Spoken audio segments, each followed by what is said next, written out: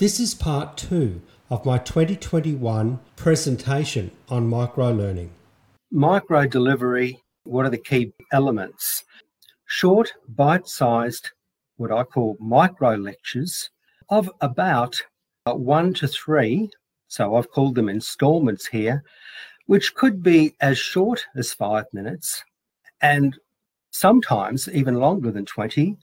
But once again, we're working with principles. And so going to a longer time, if it's justified and the presentation that you're doing is the topic is engaging enough to keep people there, then that's all right. We don't want to be too strict with the rules or principles, I should say.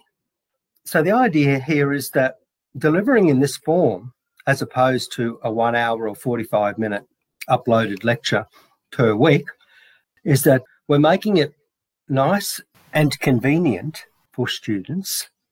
The online resources like recordings of lectures and so on are expected now by our on-campus students, not just our off-campus students. So we're wanting to give them a good experience. How can we do that? Make it manageable so that they can go onto the study desk, as I've said, and say, oh, okay, so we've got lecture 1, part 1, part 2, part 3, or you might think of nicer ways of naming those.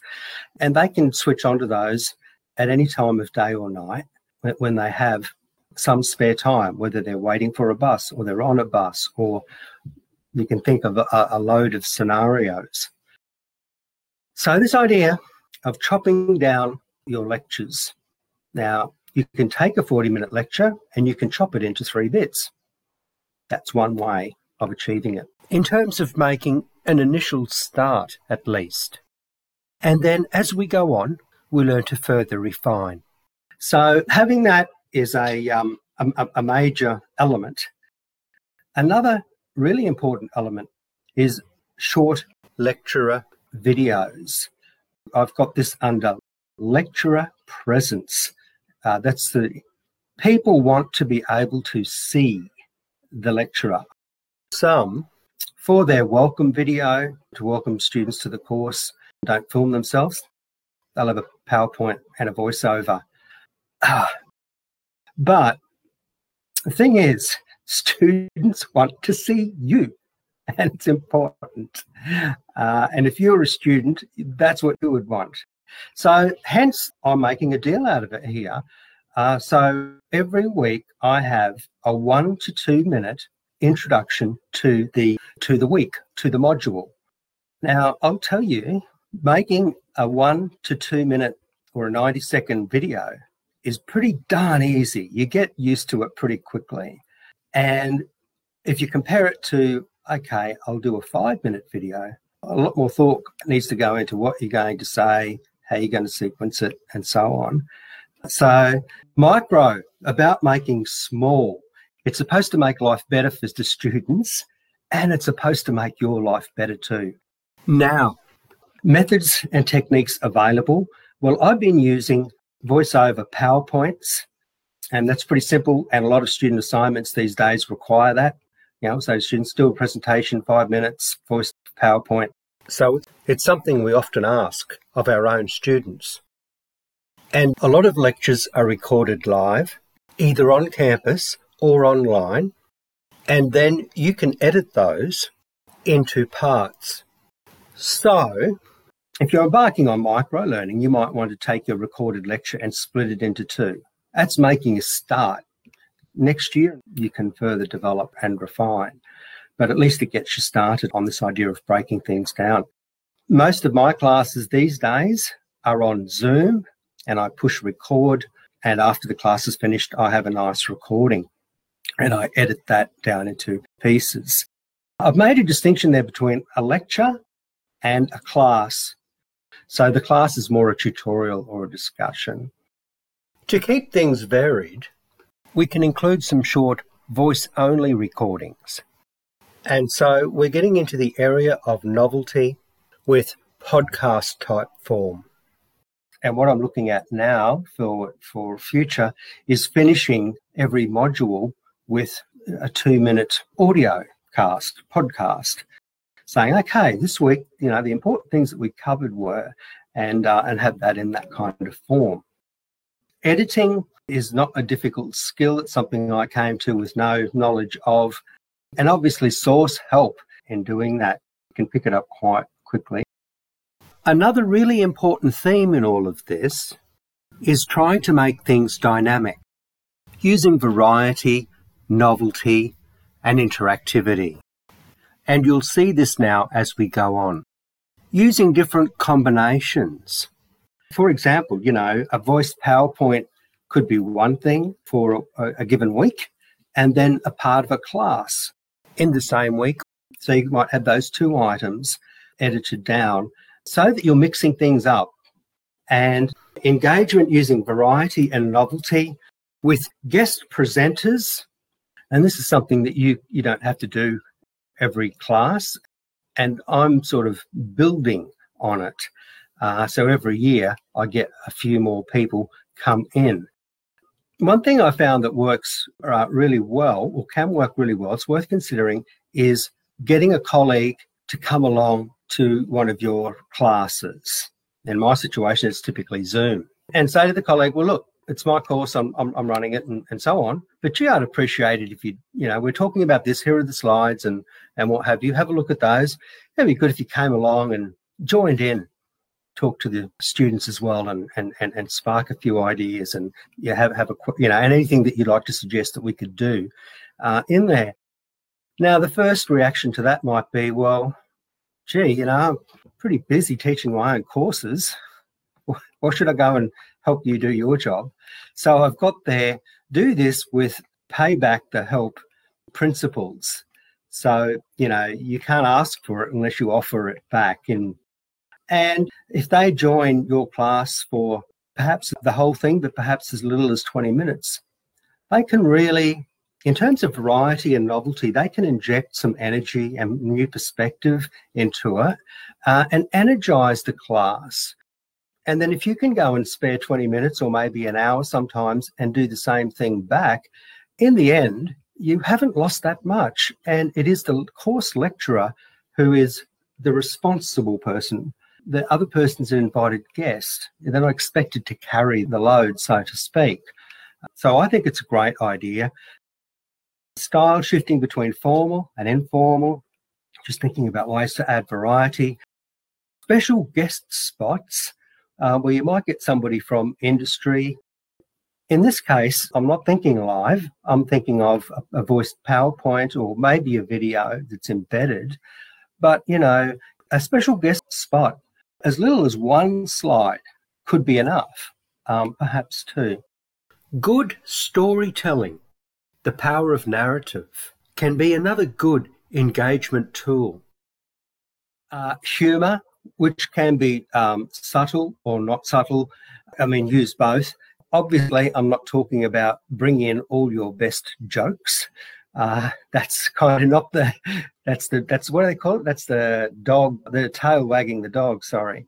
But, it can be used, and obviously it's got to be used carefully, but it's something I like to do because we're wanting to get students engaged. And if it's not offensive, that's a big thing with humour, isn't it? If you can test it for that, will it offend anybody? And you think, no, it's fairly safe. Then it can be one of the things in your repertoire that will keep students engaged. We're wanting to make learning an enjoyable experience. Using a friendly and informal style, and it's something that I think comes fairly naturally to me, but certainly student feedback, not just at USQ, shows that students like that. And that's because it makes information more relatable and thereby more engaging. But then I've got style switching I mentioned before. Sometimes for my videos at the week, I'll try to remember to wear a jacket and I'll speak formally. So students are getting a mixture of things. They don't want it to always be informal. But if you're having a class with them, they much prefer that to be informal, or let's say conversational. And it's a good idea to use our lectures and weekly video to sell what it is that we're going to be looking at during the week. And I mentioned readings before. So it's an important opportunity to enthuse them and get them interested in what's coming up. Then I've got relevance, linking, practical value, making it explicit to students and organising your delivery and your content around how can this help you in the workplace in the future? And very importantly, how is what we're talking about right now useful for your assignment? And I do a lot of this. Every class I have, I will make connections to these things, particularly the assessment. And I've known for years it's a great teaching tool because when you start talking about the assignment, students listen. Embedding student involvement. I'll draw from a recent example. I started off with this slide titled Emotional Skills and a couple of points just to get the ball rolling so students can see what's going on.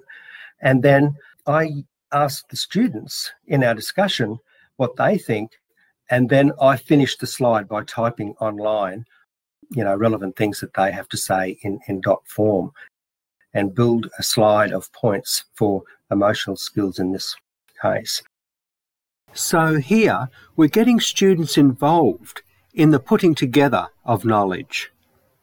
When you are trying to think of activities for students, explain relevance and practical value and check suitability. Do I think the activity or the discussion questions I have, are they well suited for enabling students to easily come up with ideas, or is it really tricky and hard? It's a face value kind of question, self-reflective question. Lead by example, demonstrate, and that's what I did about emotional skills by saying, here are several. So, I've started an activity and I've been the first one to give a response to that activity, leading by example. And the kinds of prompting questions that you could use. What would you do if you were faced with a particular kind of situation? So now some concluding and takeaway points.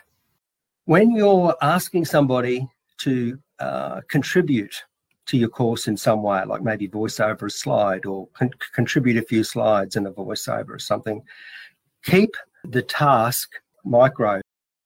So you're never asking anybody to do much. Also, novelty elements like variation in voice.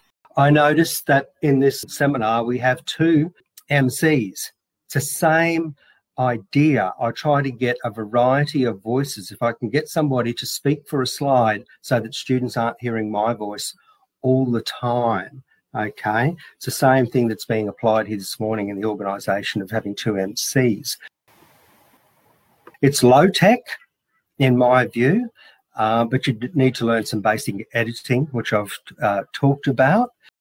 But in addition to editing, basic recording and lighting. I do some stuff with camera. These days you can do most stuff like we are doing now, just using a video conferencing software. So for example, later on this afternoon, those blinds that you're looking at, there will be a piercing light coming through. You don't want that. So it's just being attentive to a few little things which you learn along the way, but it's worth me pointing them out. I see some people attend Zooms and I swear they live in a cave. It's not a good look. It's not great for the student experience. It doesn't make you look good. So it's something that can be simply fixed. And props. I wear the jacket when I do the welcome and when I do the intro video. But you can do interesting things, having an interesting background. So you'll see here, you see people at my class, or in this case, you folks here right now, I see Chris has got a windmill in the background there. I wonder if he's got a Dutch heritage. And I have. And here I have a wooden shoe. Okay, no, I don't necessarily pick it up. I did this because it's a novelty thing to do. I'm trying to demonstrate novelty, right? But I could, okay. I probably wouldn't, but I did just then. So there's different things you can do with the background. Because I do a video every week, I try to change the background. I'll have a big Beatles picture, but they're a bit old now, aren't they? Maybe I should update to Justin Bieber or something. I don't know. Perhaps that's a good point to end on. Thank you. Thank you so much, Dr. Costin.